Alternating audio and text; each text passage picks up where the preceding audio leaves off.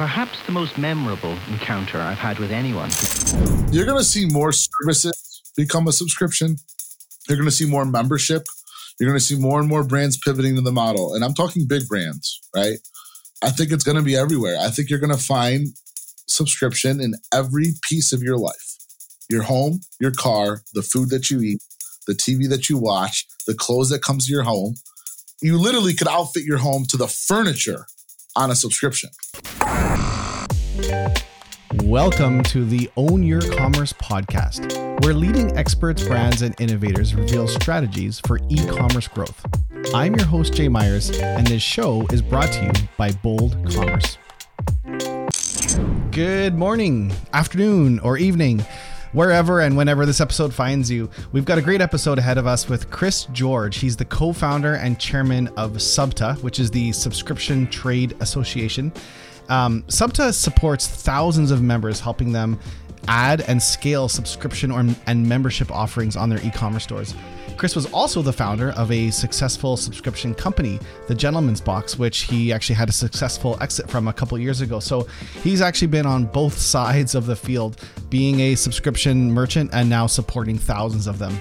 I think the biggest thing to mention before we go any further is subscriptions are not just for coffee and shampoo replenishments anymore. They've gone far beyond that. In fact, we're seeing brands in just about every vertical launch some form of a subscription and membership offering. And whether that's membership for exclusive access to products, pricing, VIP pricing, access to exclusive content on your store, the list goes on. There's, in fact, actually Gartner Research recently did a study and they found that over 75% of direct-to-consumer e-commerce brands by 2023 will have a subscription membership offering. So I think if anything, that's actually been accelerated since the pandemic. Everyone's trying to find a way to turn their customers into members. Okay, and lastly, before we start, if you enjoy this episode, we're going to go even further with Chris this coming Tuesday, April 13th. We're going to be doing a live webinar that you can join, and it's free to register. It's Tuesday at 11 a.m. Pacific or 2 p.m. Eastern. You can join, learn more, ask Chris direct questions. We're going to be diving into some of the topics that we found in our recent subscription industry report on trends and drivers of success. So check out the show notes for a link to register for that. It's completely free. And even if you can't make it, as long as you register, we'll send you the recording. Okay. And with that, let's get on with the show. Chris, welcome to the show. Thank you so much for your time coming on today. I really appreciate it. Of course. Thanks so much for having me. Well, why don't we start for those who maybe don't know who you are? What's your story and why do you care so dang much about subscriptions? Yeah. So I'm the former co-founder and CEO of Gentleman's Box. It was a business that first got me in the subscription industry. It was a subscription box for men, delivering men's accessories to your door for $29 a month or $100 a quarter. I went on to co-founder. I'm the co-founder and chairman of SUBTA, which is a subscription trade organization. At SUBTA, what we do is we help business professionals find profitability through subscriptions. And our goal is to be the leading voice in direct-to-consumer subscriptions. And we are fortunate to have the largest community of direct-to-consumer subscription brands. Because that was going to be one of my questions is about SUBTA, obviously. You were part of forming SUBTA. When was that? We did things a little bit backwards. So typically you'd start a trade organization and then you'd have events for the members, right? And we did it opposite. We actually started with an event called Sub Summit, which we hosted our first event in September of 2016. And then it wasn't until 17 that we started SUBTA. And we started SUBTA because our event was really good and it was bringing people together once a year. And what started as a 200-person event has now become an event with more than 1,000 people at it. We needed to do something that was going to keep the community engaged all throughout the year. And that's when we started SUBTA. So SUBTA in 17, but the idea of bringing this community together started in 2016. So if someone is a member of SUBTA, what does that mean? A big part of it is being part of this fast-growing community. And what we're trying to do at SUBTA is come up with as much content, as much tools, tips, and tricks, and networking that can allow you to grow your business. And like our true to our heart that we love seeing entrepreneurs grow. And we feel like it's our duty, and we wake up every morning is thinking about how can we help a business find profitability through subscriptions? How can we encourage more brands to pivot to the subscription model? as that's the future of e-commerce, right? That's the future of consumer buying behavior. Those that join Subta, that's their opportunity to really build on their business, engage with leaders in the space, and contribute to the community as a whole. So why is it that needs to exist for subscriptions versus regular e-commerce? Like, why is it different? Subscriptions is a different animal. It's obvious because big brands struggle with pivoting to the model, right? E-commerce is transactional. Subscriptions is about building a relationship. And that's very important. Today's consumer is about brand values. And you build that through subscriptions and building a relationship with the consumer. And we're just not ready for it. And there's a lot of brands that do it really, really, really well. But it's no different than in 2000 when you had a retail storefront and you weren't thinking about going .com, right? If you didn't do that for 10 years, you were behind. Now, if you're .com, you need to be thinking about subscription. I would say, at Bold, we have a subscription software. And one of the big mistakes we see is we see e-commerce brand that sells one time, just think they can turn on subscriptions and they're going to have a successful subscription business. And it's kind of like slap a Band-Aid, subscribe and save on. And it's never the case. I mean, sure, you'll sell some subscriptions. You have to, I think, change the way you think as an organization. You touched on it. It's a relationship, not a transaction. Yeah, it's not a transactional business, right? Everything's about the experience. You're giving the consumers an experience they can't get on the retail level, right? And the truth is, for example, if Gentleman's Box was a website that just sold ties and dress socks and tie clips, well, consumers would go to Amazon, get it cheaper, get it faster, right? But no, we built an experience around it, right? Well, another really, really good example is what Chewy.com did. We all know Chewy. Sold for $3.5 billion to, I think, PetSmart or Petco. But what was so special about them initially, right? The idea was, let's sell premium dog food and treats to dogs. Well, I mean, come on, go to Amazon and buy that. But what's the difference? Their customer service reps were so well trained that you could call them and say, I have a 7-year-old husky that has stomach issues, and they're going to tell you what food to give them. If you call a rep at Amazon or you call somebody at Target or you call somebody at Walmart and you ask them that question, they're not going to have the answer for you, right? And so now they build this relationship with the consumer. And I think it was in 2018, don't quote me, but 18 or 17, I was at Shop Talk and one of the C-level execs from Chewy.com was there, and they said that they hand wrote 3 million letters on Christmas to the customers. That means a lot, right? There's a reason they ask you for your dog's birthday, because they want to send them a happy birthday. This is building an experience so that I don't buy my dog food or dog treats from anywhere else. I click subscribe and save, and that stuff's delivered to me monthly. Well, as of this recording, Chewy's stock yesterday was at an all-time high. And I think for the last 3 days in a row, I own some Chewy stock. So I actually coincidentally check it quite often. So I think what you're touching on is this version of subscriptions that I think when you have subscribers and members, you have data on the customers, the customers, you're able to better serve them. And think about Amazon on the one-time product side definitely can't do it. But what they know with their Prime membership, for example, what they know about the subscriber, what they watch, how they buy, membership brands can now understand that customer so much better. If you're a subscription brand not doing that, you're basically missing what the model is all about, I think. I heard something interesting yesterday. SaaS, which is software as a service, is a term we've kind of gotten used to. So we're Bold, we are a SaaS company. Our products are software as a service. What do you think about essentially almost everything being as a service? Do you think that's where we're going? Clothing as a service, food as a service? Yeah, I mean, look, consumer buying behavior in general, consumers, especially going into Gen Z, right? They're about usage over ownership. They want to use the product as they need, have it for how long they need, and they want to stop. People are renting more than ever, right? Cars are being leased more than ever. And for that matter, they're not even less people are driving, right? Imagine if Uber had $400 a month, 20 rides a month, up to 10 miles. That could happen, right? And all of a sudden now, there's no car. Nobody has a car anymore, right? And so, I always talk about this example. I've probably said it 100 times in 100 different talks and 100 different conversations. it hits well and it makes the most sense. Look at Microsoft Office 5 years ago. If you wanted Microsoft Office, you paid $500 for the software, right? Or I joke and say you would lie and say you were a student and you'd get it for $150. Now you pay $12 a month or whatever the amount is. You have the software. You get the most updated one. You don't get a disc. You don't have to upgrade it. You don't have to call your friend and say, do you have the newest version? You just have it as you want it and you use it. That's why they pivoted to that model. This is where consumers are going. Everything is as a service. And you wonder what happens in 10 years. If you sit back and think, like you probably have 15 to 25 subscriptions. Add your iTunes, add your apps, add your cell phone bill. That's what they are, right? And so people, start to say, well, I'm going to start this subscription because it doesn't exist. The truth is you still have to consider the consumer's share of wallet. How much are they willing to spend a month on these things? And what are you going to take place of if they're at capacity, right? So it's not just about coming up with, the next best toothbrush subscription.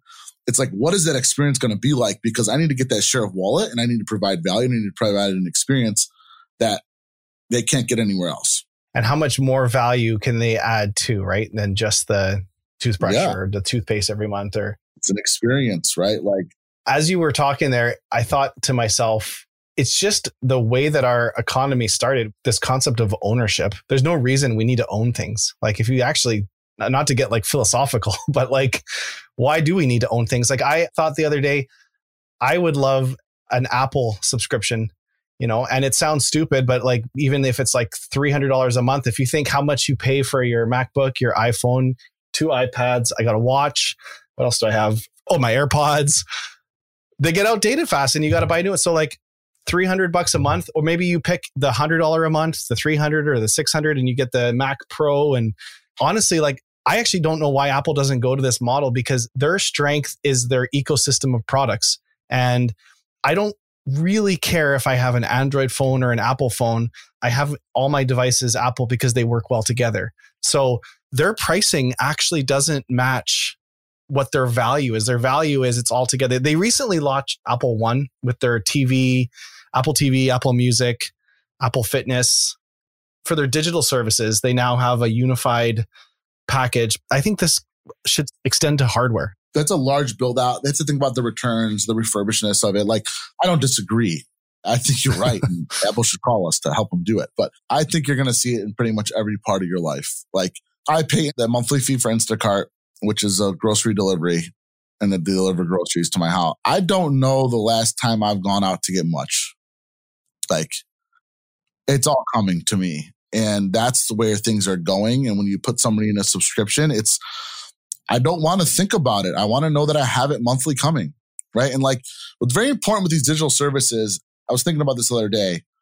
You got Netflix, you got Disney Plus, you got Peacock, you got HBO Max. The ones that are going to survive are the ones that are going to have these flagship series, right? Like, I literally sign up for Disney Plus because of Mandalorian. Today's the last episode, right? But I won't cancel for the whole year. Some will. I sign up for Netflix because I like Ozark and I like Stranger Things, right? Like, they have flagship series that are making me sign up for them. It's very, very important. Those types of services need to have that. Well, okay. So speaking of this, I guess one of the things I want to make sure I get out of your brain while I have you here for our listeners, you're the chairman of Subta, but you've also had hands-on experience building a subscription company. You were the CEO of Gentleman's Box, which I just found out recently was acquired. But so you built that since 2014, you launched it? Yep. Perfect. You got it. Did a little bit of research, but I missed the sale part, obviously. So for subscription brands listening, I think what would you say are, I had on my notes here to ask you 3 important things, but it could be 1, it could be more, but a few things that a subscription brand needs to get right. Like, these are the things that they can't screw up on if they're a subscription business. Well, it's a lot there. I think one important thing is the experience. It's not transactional. You cannot be a subscription company that when the consumer makes a purchase, you deliver them the product and then that's it. You got to provide more value, whether that's through content, whether that's through tips and tricks, whether, you have to be continuously communicating with that subscriber and understand that the experience isn't the product only. The experience starts from the time they see one of your ads to the moment they hit your website, the checkout flow, the checkout, the post-purchase experience, and then the delivery. All of these are very important. And that's where I think some of them miss on it. Number 2 is building a community within your brand. The brands that have the biggest communities and build communities with their brands have the most success. Look at like FabFitFun. They've got members that have FabFitFun unboxing parties. Like subscribers are getting together to open their box to get, like, come on. Like, that's like an event that was created as part of your lifestyle. It's like, I can imagine the subscribers are like, there's a group of, 10 women that are like, on the 15th at 6 o'clock, we go to Jenny's house and we have wine and we open up our, like this is an event in their life now. You know why that is such a good community is because I'm willing to bet there isn't a FabFitFun representative there. There's no employee from FabFitFun there. It's just customers. They did it themselves. That's community. When you have customers grouping together and it's not an event organized by the brand, you truly have community. Yeah, and that's why they're having so much success. Yeah, that could be a whole conversation on building that, because that is something that you can't just, and I'm by no means an expert on this, but like you can't force that, like to have that type of a following, like you look at brands like Harley Davidson. It has to happen organically, but it comes from the brand and the way they're communicating with their subscribers, right? For example, you have to have somebody that's controlling social, meaning when somebody posts a picture of them holding your box, somebody from your team has to go comment on that. Like, you need to search your hashtags and you need to say, like, so glad you loved it. Like, simple, right? And you have to do that fast because an Instagram post is up for 24 hours, like, right? And so if I see a consumer post a picture of their Loot Crate and then right below it, Loot Crate responds and says, like, so glad you love it. I'm like, holy, like this company's like engaged. Like, what is this? I want to check it out. And like those types of things are so important in building a community. And that's so easy to do. One of my pet peeves about brands and how they use social media is they think it's like them standing with a megaphone and everyone wants to listen to them. But if you think about social media as you're in a room, it's a cocktail party, and you're with a bunch of people, are you going to stand in the corner and yell? No, you're going to listen to people. You're going to react to them. You're going to engage with them. You're going to say things. And I remember saying to our guy that runs our social media one time, I said, like, well, what if like for a day, a week, or just block out calendar time and just like search for people that launch new shops. We're in the e-commerce space. So like they launch new shops. You can search for certain things like Shop Now Live, just like looked at it and it's a great shop. Love how you did this. Or someone who just like Subta, you could be like, every time someone's like, just launched my new subscription shop, if Subta swoops in there and be like, love it. Like this, you don't even say like, hey, you should join Subta. It's just, you just hit the nail on the head. Like, and I love the analogy you gave about the event in the room. If you're in a room and you want to make an impact in that room, what are you going to do? You're going to go shake everybody's hand. You're going to go say hi and you're going to introduce yourself, right? With social media, you can reach 10 times the people because you're just saying hi. You're just letting them know you're there. And you're right exactly about how you do it. It's like, I love your new website layout. Oh, this is awesome. And it's like nothing more than that. It's not try out our new subscription product. It's love this. And that's like, could be a thumbs up for all you know. And like, you're doing something and getting somebody's attention. It's honestly easier to do than crafting social media. Did you see what Burger King did a few weeks ago? No, what'd they do? I love it. They started going through Twitter and finding tweets about like a Whopper from like 6 years ago. So like if you tweeted 6 years ago, like, oh, this Whopper is the best or whatever. And then Burger King would comment, so glad you loved it. Sorry about the late reply. But like literally someone tweeted in like 2012, they tweeted about like a Burger King Whopper, and then Burger King official account commented on it or retweeted it. It started going viral because people were like, holy cow, Burger King just like found a tweet from 2012. It's amazing. So smart. Amazing and super simple to do. Like, and here we are talking about it, right? So smart. What would you say are some of the mistakes brands make then? I see them, one, price their product wrong. I'm a big advocate of making sure you price it right from the beginning. There's a lot of data that shows something priced at 25 sells just as good at 27 and 29. Like, I forgot what school. They did this analysis. The product was the same product at 3 different price points. At $49, it sold just as much as it did at $45. That's leaving a lot of money on the table, right? The other thing is being overambitious, especially for early startups, meaning like they think they're going to ship out 500 boxes in their second month. Like, sell out. Inventory holds up cash flow. And the last thing you want to do is be stuck with a lot of inventory. I remember 3 or 4 years ago, I walked into my warehouse and I saw like $150,000 worth of inventory on the shelves. And I was like, holy crap. Like, we're barely making payroll. And I got 150 grand sitting on this shelf. Like, we got to do something about this. We got to look at the data. And we got to make like legitimate, really good, predictable decisions on how much inventory to buy and understand that it is okay to sell out sometimes, get people on a waiting list. Sometimes it works in the reverse, meaning people want it even more, right? So that's a big mistake. And I think too, another thing might be, like, again, not focusing on that community, customer service. Like, somebody wants to return the product, take the return. Like, everybody gets caught up in the one customer that says they didn't get it and the show's delivered. And accept the return. It's going to be okay. You know what I mean? People get caught up in that, especially for early stage startups.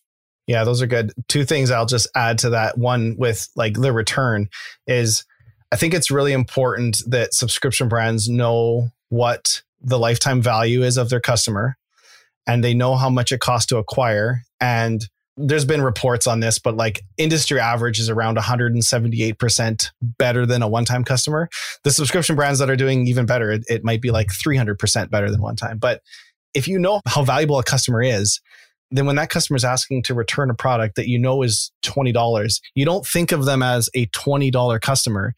You think of them, well, my average LTV of a customer is $827.13. Like, you need to know that number, because that's how you make decisions, not based off of, well, this customer is returning it. Like, it's anyways. And then there's that. And then I like that you commented on pricing, because I think that's something that subscription brands get wrong a lot too. Pricing can play into conversion optimization too. So like, converting a subscription is not easy. So like, giving away a free month or a reduced price for the first month to get them in.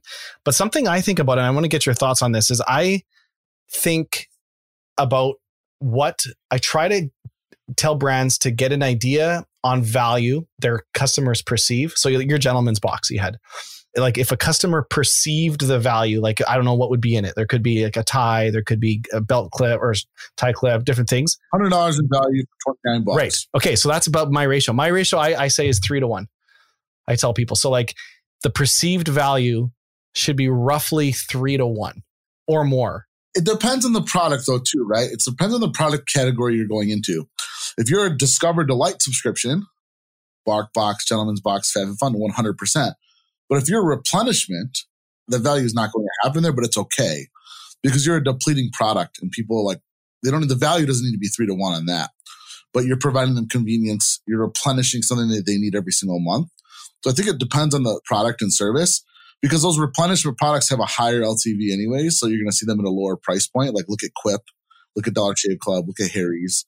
Subscription box for sure, right? Like, it's got to be perceived value, or it's got to be unique as ever, meaning you can't get it anywhere else. Well, I think with the replenishment ones, what you're bang on, like, the product would be perceived, but you could layer in whether that's access. Like, we see replenishment brands, if they are a subscriber to the coffee every month, they get 10% off everything else on the website as long as they're a member, or they get the monthly offer, half off one bag once a month, but only while they're a member. So there's other value they layer in as well too. So yeah, for sure. Cool.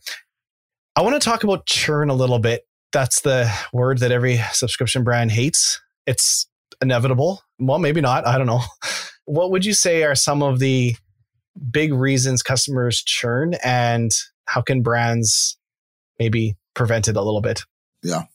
I think one thing that's absolutely important, and not every brand's doing this, but we need to ask why they're leaving before they leave so we get some data. Customers are typically churning for one of 3 reasons. 1, they can't afford it.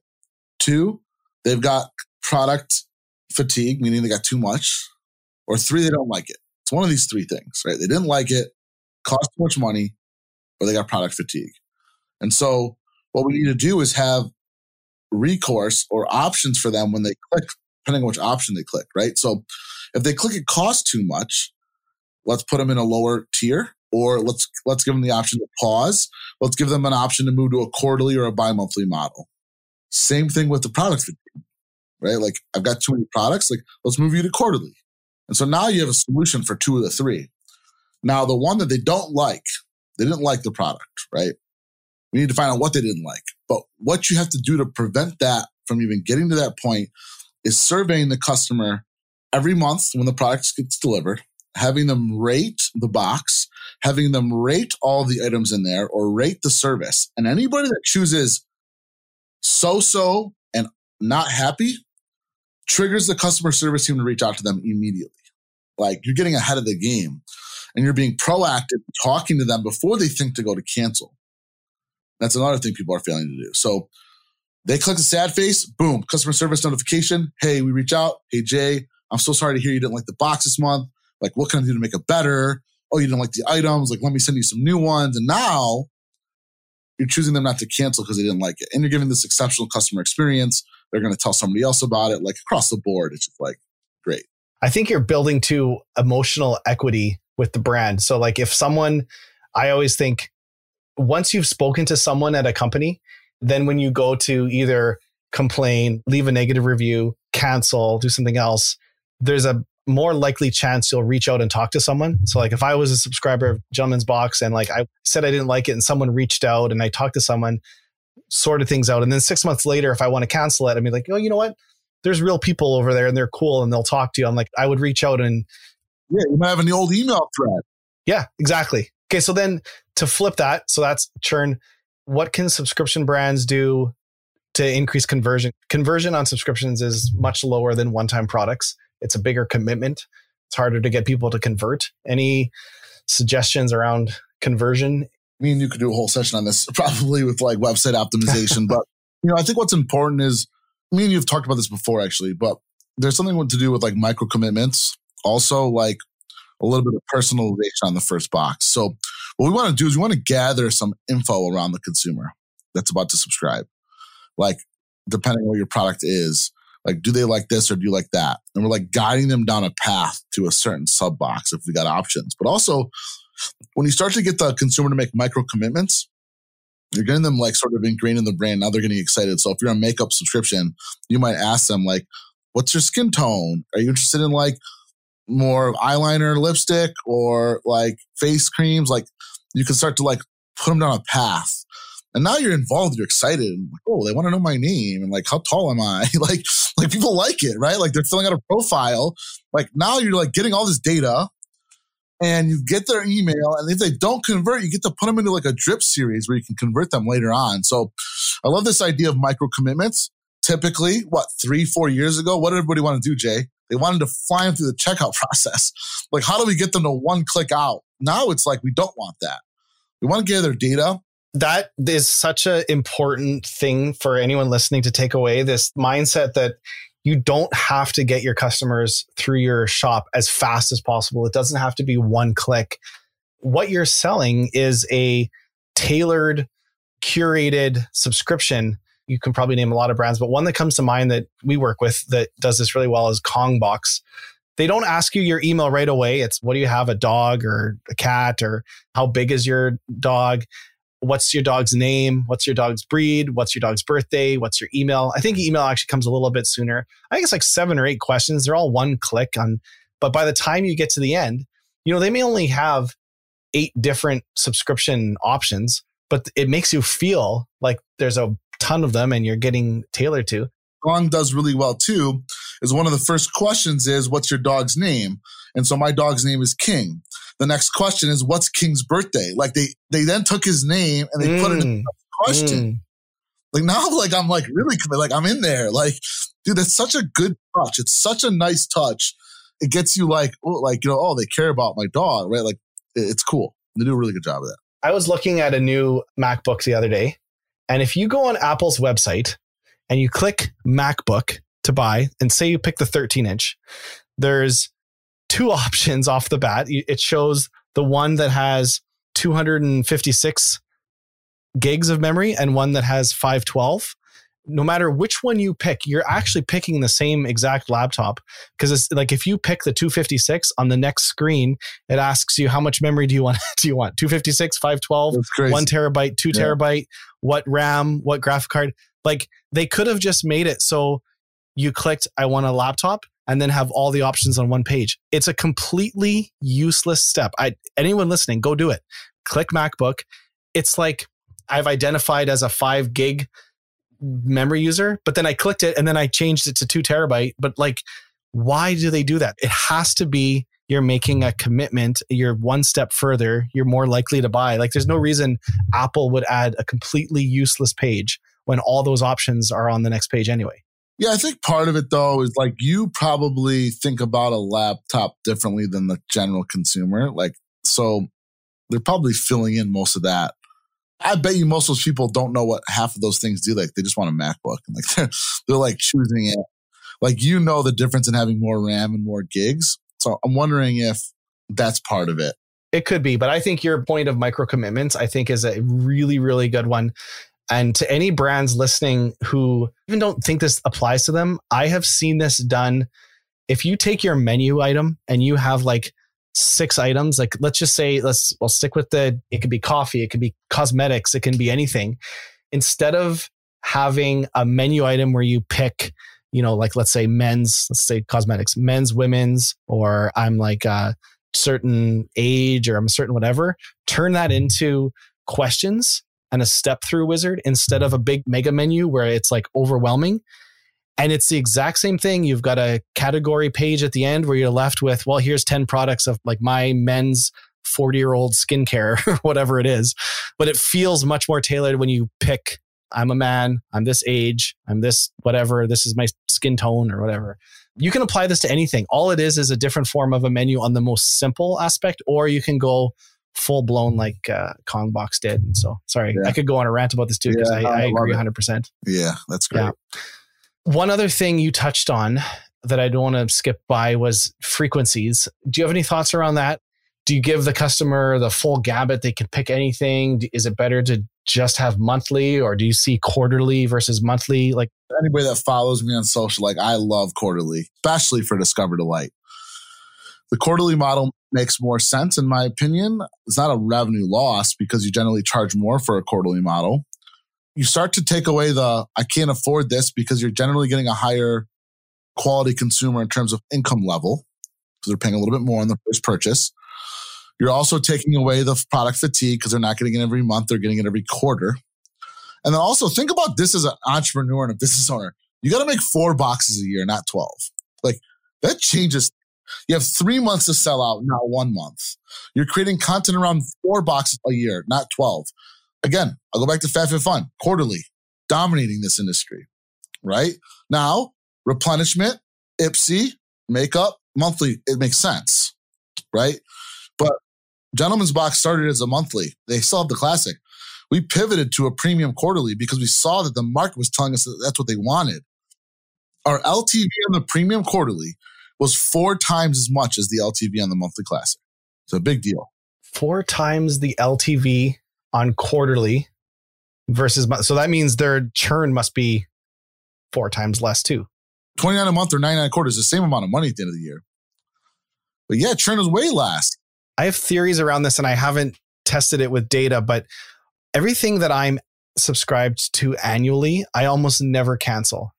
And part of it's because I just completely forget about it. It comes up after the annual, but I see it on my credit card and I go, oh, geez, I forgot I was even subscribed. Well, you know what? I'll start using it again. Or I feel like the things that I see on my credit card all the time, every month, it's a reminder, you know what? I didn't use it this month. This 1 month, I should probably cancel it.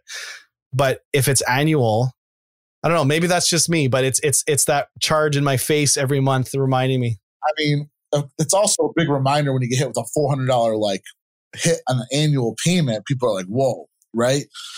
Listen, I bet you for you, it's dependent on the product too, right? Like if you never use it, like you're going to call them and say like, cancel this. But you never want to be afraid to remind a consumer that they're like having to renew.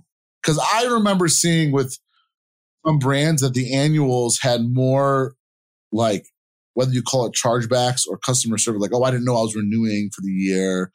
You know what I'm saying? Yeah. I think you see a little bit more. For sure. Yeah. But with quarterly, like it's quarterly. It works so well. I like quarterly too. To build that model. It's good. It's a good happy medium. What would you say a subscription brand's North Star metric should be? And what I mean by that is like, if you want to rally your whole company around a single metric that like your customer support cares about, your marketing cares about, your leadership cares about, like what is that metric for? I want to say like besides revenue, maybe. Yeah, obviously. I hate metrics now. Man, you know what? It's so interesting. I'm so glad you asked this question actually, because like the North Star for me, for entrepreneurs is like this happiness or like something meaningful. That's a North Star, right? If the brand has something around like what it's doing for its consumers, like what's the effect that it's having on its consumers, and that can be the metric, right? So let's think of a brand. In some cases, it's hard, right? But the brands that have that meaning to me, like, you know, even like if you look at like BarkBox, it's going public, by the way. They just announced that. Their North Star might be, we want to donate 10 million toys to shelters for the year. Now, how does that happen? Like every time a new subscriber comes on, they donate 5 toys. Again, I'm making up these metrics, but like that's a North Star. Like, or even better, like we want to pay the adoption fees for like 10,000 dogs this year. Like, I feel like when you have an impact like that, people get behind the brand, right?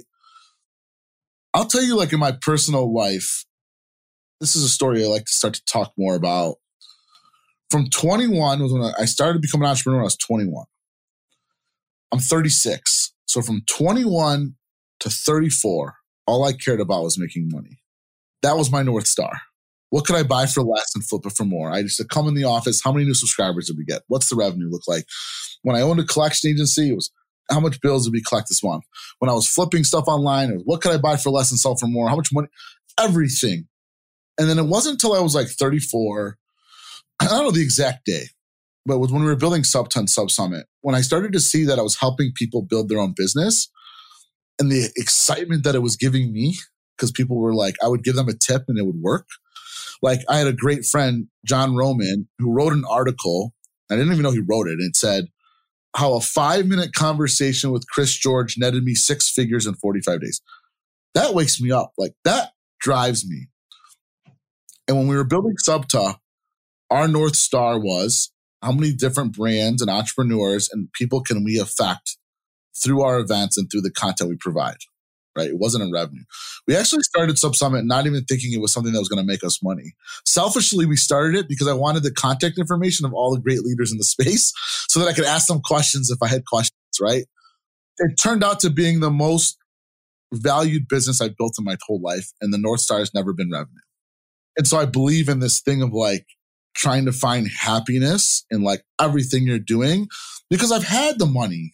Like I went from no money to having a life where, and I don't mean to digress, but this goes to like the values of your company because I think it means a ton when you get your people behind this. So I went from having no money to I could probably buy anything I wanted besides a $10 million yacht. Like, you know what I mean? Like, I'm saying in reason. Like, I'm so grateful and privileged that when I go to the store, if something's on the shelf and I want it, I buy it, right? Like, I'm grateful. I worked for it. I'm so good. I'm not any happier. Money's no longer motivating you. When you get to a certain point, you need a deeper motivation to do what you do. It's Maslow's hierarchy of needs, right? I want to like have an effect on as many lives as possible. And here's the truth. Like, don't get it twisted. If you do a business that you have an effect on 100 million lives, I promise you will be very rich. Like if you can do that, like the money's like, that's coming. Your North Star should be that. And I was also thinking about this on a deeper level the other day because I've always like preached this like happiness over money lately.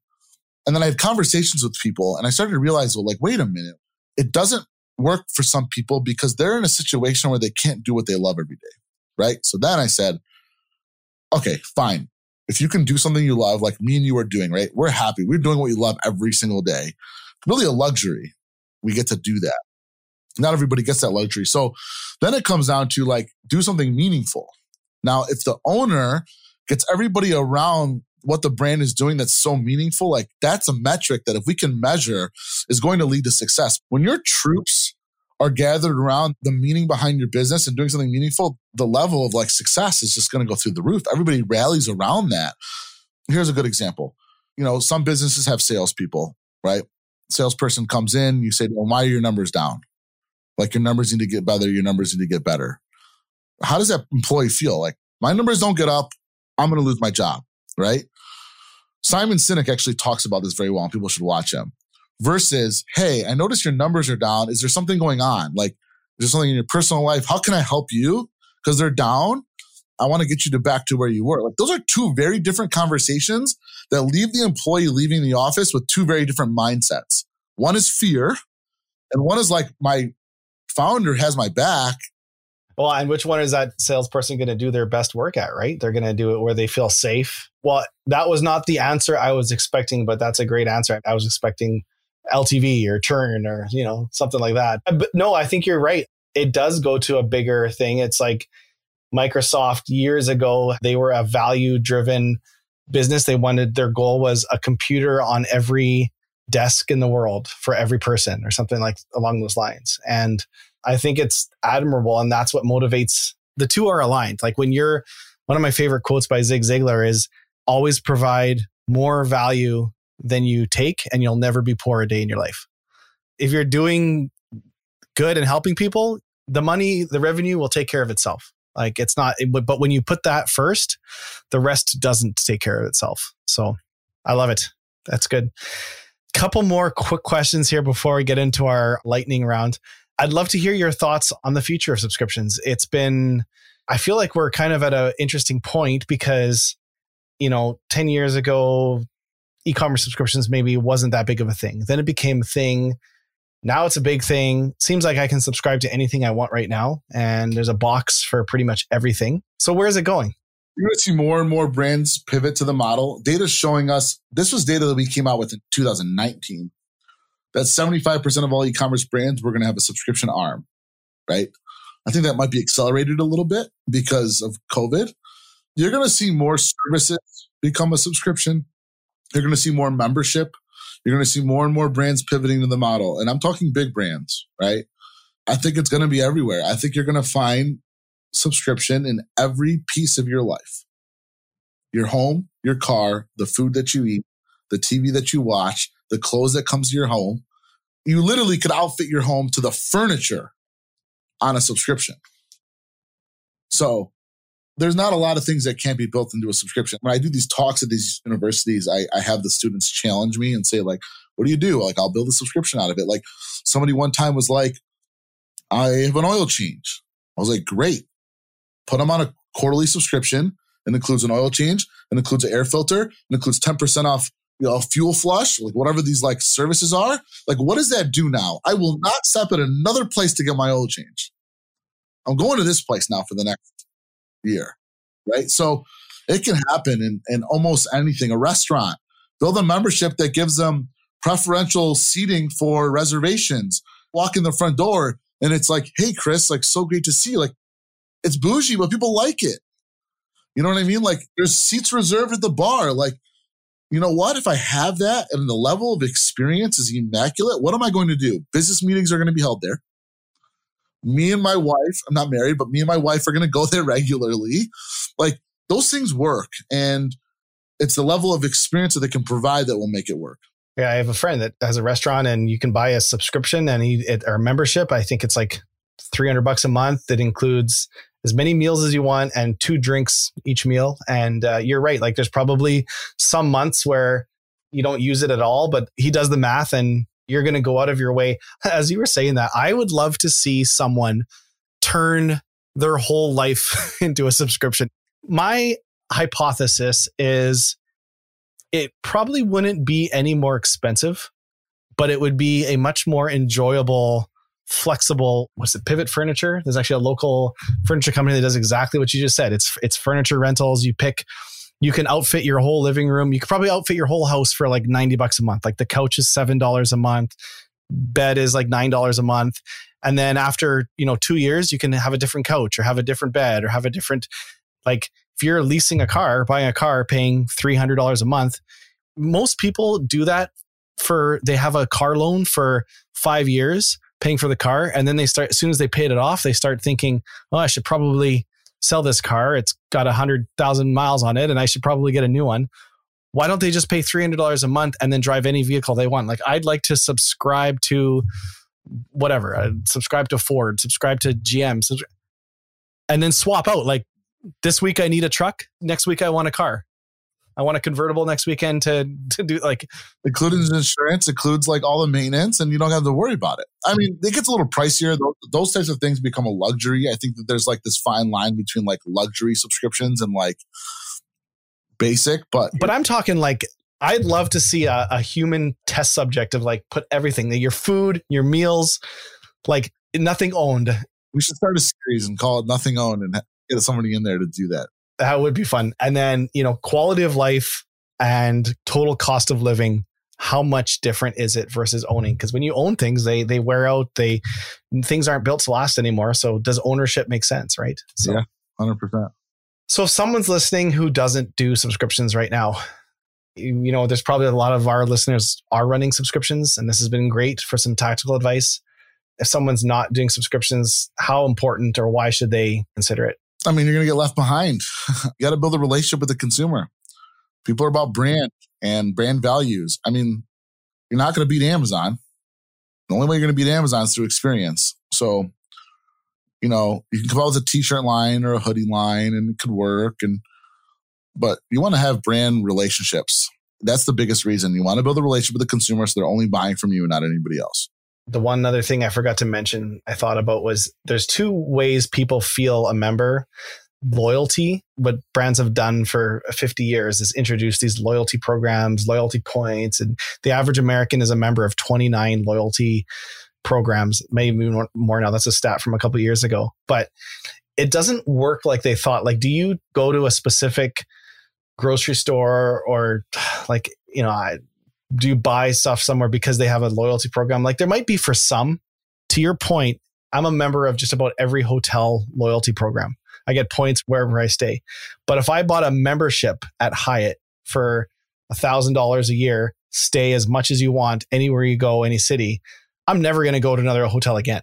Never. Like that changes the game. That changes the game. We just recently heard we're in Canada.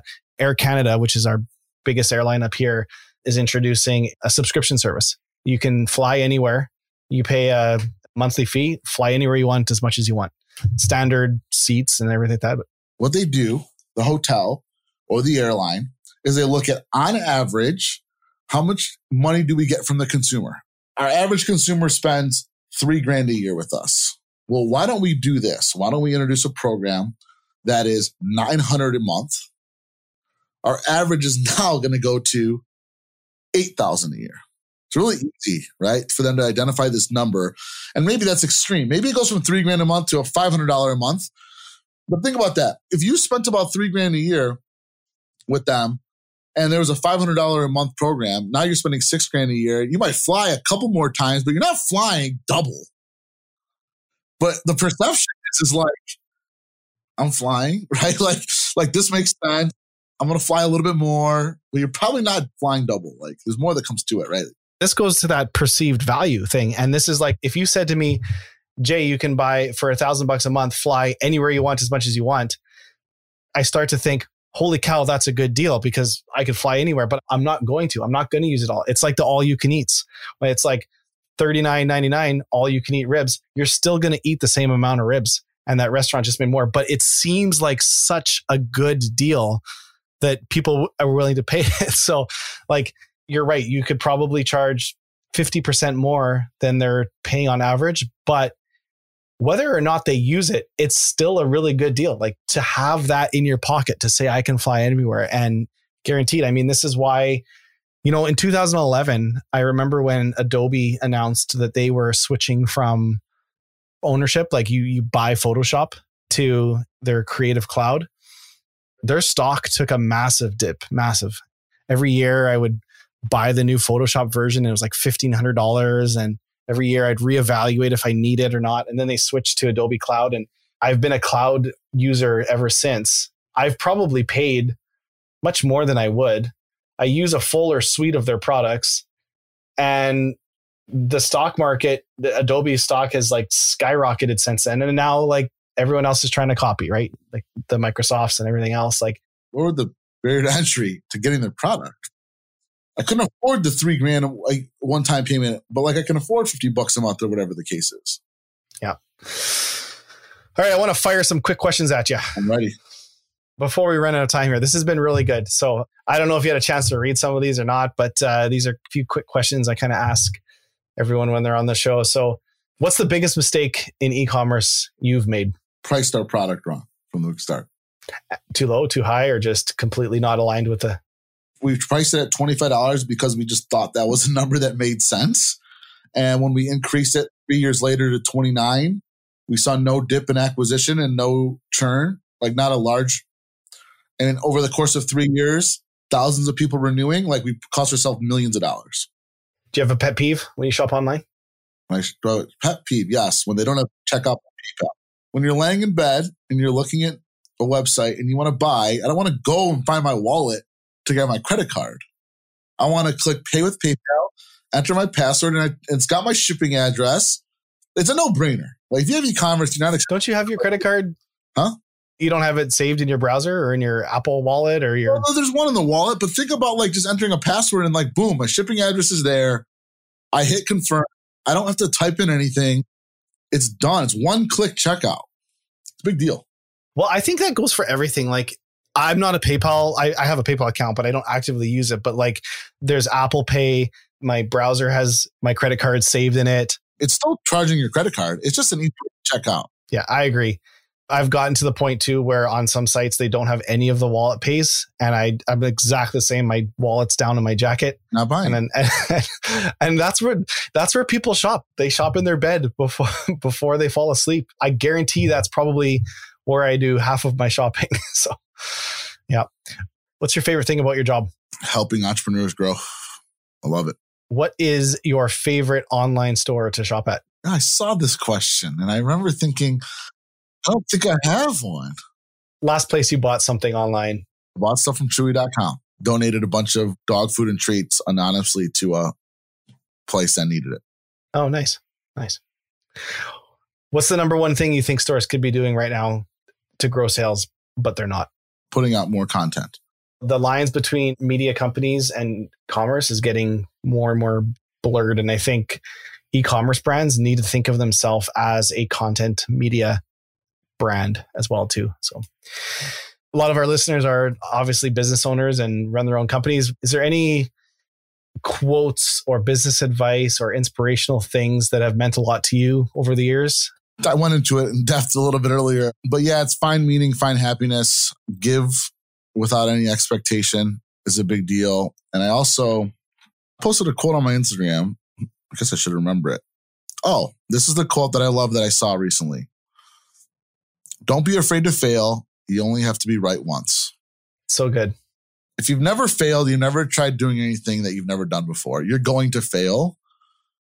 On top of that, you're probably going to fail at doing things you don't like doing. So why not try something you do like doing and like fail at that, right? Like you're going to fail at, I don't care what you're doing for a living, you're going to fail at parts of it. So yeah, find meaning. Don't be afraid to fail. Again, you don't have to be right once. Well, Chris, it's been a pleasure, man. Really, thank you so much for coming on and moving around schedules. Yeah. Shuffling this. I know it wasn't easy. Where would you like me to send people? Subta.com has got some great content. You can join Subta for free, but also our YouTube channel, Subta Studios. So many great sessions on there and speakers. And we're just putting out a lot of content. For myself, it's, LinkedIn and Instagram is at Chris G Cares, which we're starting to change that branding to a no excuses with Chris G because I'm a little bit more tougher than the Chris G Cares. But truth is, I do care about helping people grow. I'm not afraid to be straightforward, but I put on some good content there and some good clips, and I'll probably grab some things from this. And we also go on live every Friday, which you've been on, and me and you had a really good session on that. So I go live every Friday on Facebook and LinkedIn, just shooting out great content. I'm truly about trying to help as many entrepreneurs grow and build amazing businesses and find meaning in what they're doing. Yeah. Awesome. Yeah. I'll just second for anyone listening, follow Chris on LinkedIn and whatever channel you can find him. He's I don't know how you find time to do it all, but every time I go on LinkedIn, there's a new video from you or a new live, or it's really good. You put out a lot of really good content, and I know that's not easy. That takes a lot of time. And I would encourage anyone to definitely follow you on all your channels. I appreciate it, Jay. That's it for another episode of Own Your Commerce. If what you've heard has helped you in any way, I'd love it if you'd leave us a review in iTunes or Spotify or wherever you listen to your podcast. It's a new podcast and reviews really help spread the word.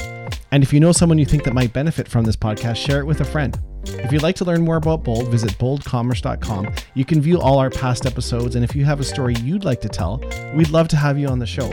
You can apply to be a guest or suggest a guest on our website as well. That's all for now, and we'll see you next week.